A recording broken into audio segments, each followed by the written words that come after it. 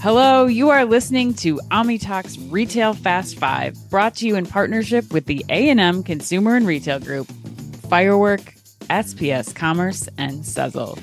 Headline number 2, Amazon, this is going to be a fun one, folks. Amazon unveiled, according to Bloomberg, and I quote, its biggest grocery overhaul since Whole Foods. Oh my God. Yes. Somebody's been listening to the movie trailer person this summer and decided to take it into the news world, I think. Right. Coming this summer, the biggest grocery overhaul since Whole Foods. Right. Here's what Bloomberg says defines a big overhaul. Number 1. Oh my God, this is hilarious. Number 1, Amazon will begin offering fresh food delivery to customers who aren't Prime subscribers. Previously, only shoppers paying the annual $139 Prime subscription could get food delivered from Amazon Fresh stores. Delivery fees range from $7.95 to $13.95, or roughly $4 more than Prime members pay, for example. Number 2, Amazon plans to merge its various e-commerce supermarket offerings from Whole Foods, Amazon Fresh, and Amazon.com into one online cart. Okay. And my personal favorite, Ann, I'm sure it's yours too.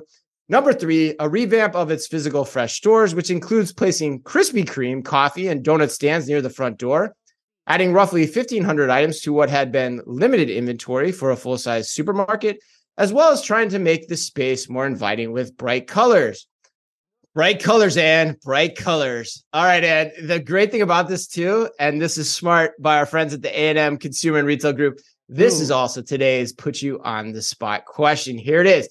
All right. After reading all of Amazon's planned changes, what do you give a higher likelihood of success? A former Tesco executive actually getting Amazon to succeed in physical retail, or creating a compelling one-stop grocery shop online across Whole Foods, Amazon Fresh, and Amazon itself?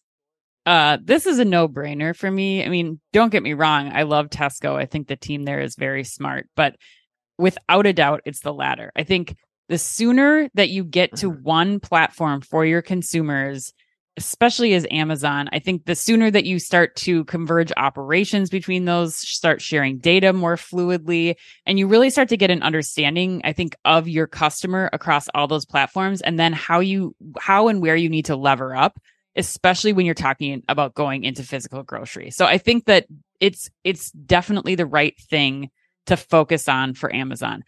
I do think, though, and I'm guessing you feel similarly just based on the intro, but like based on how I read that, yeah. Like this kind of is a giant headline that didn't hit on any of the points that I think really are most important for Amazon to be focusing on right now. Like there's no mention in these articles about the quality of the food. Like I don't care if you have the biggest, brightest retail merchandiser, like if it doesn't matter what it looks like, the bright colors, like that doesn't mean anything if the product's not worth going back for. And we already have learned that the technology experience is not enough for people to go back for. And that to me gives one like underlying factor. And that's you have to focus on the food that you're giving, especially the produce.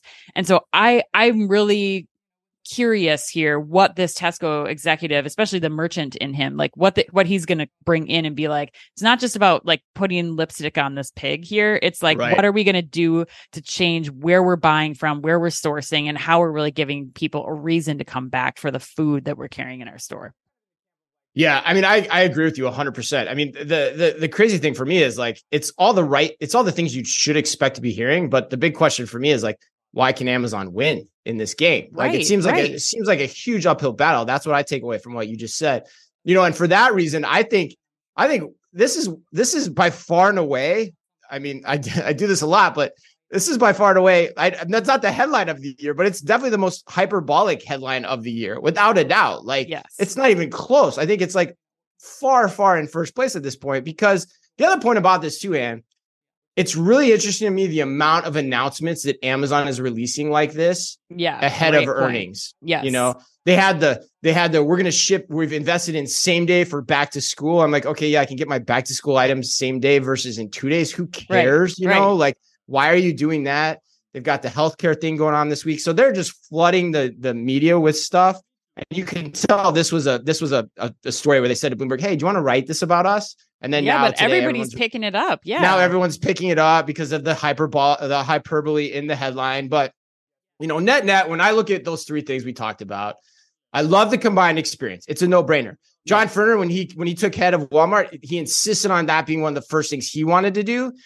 Because, and it's smart. And quite honestly, John Furner could poop in a bag and I would probably eat it. But oh my God, that needs to be stricken from the record. I'm sorry, listeners. That was one of the most disgusting things. I know you love John Furner, but no, I mean, dear God, we have to draw a line somewhere. But Chris, it just is super smart. I mean, there's no reason you should have a disparate experience like that. When you want to shop, if you want to go to Amazon to shop for your groceries, just go to Amazon to shop for your groceries.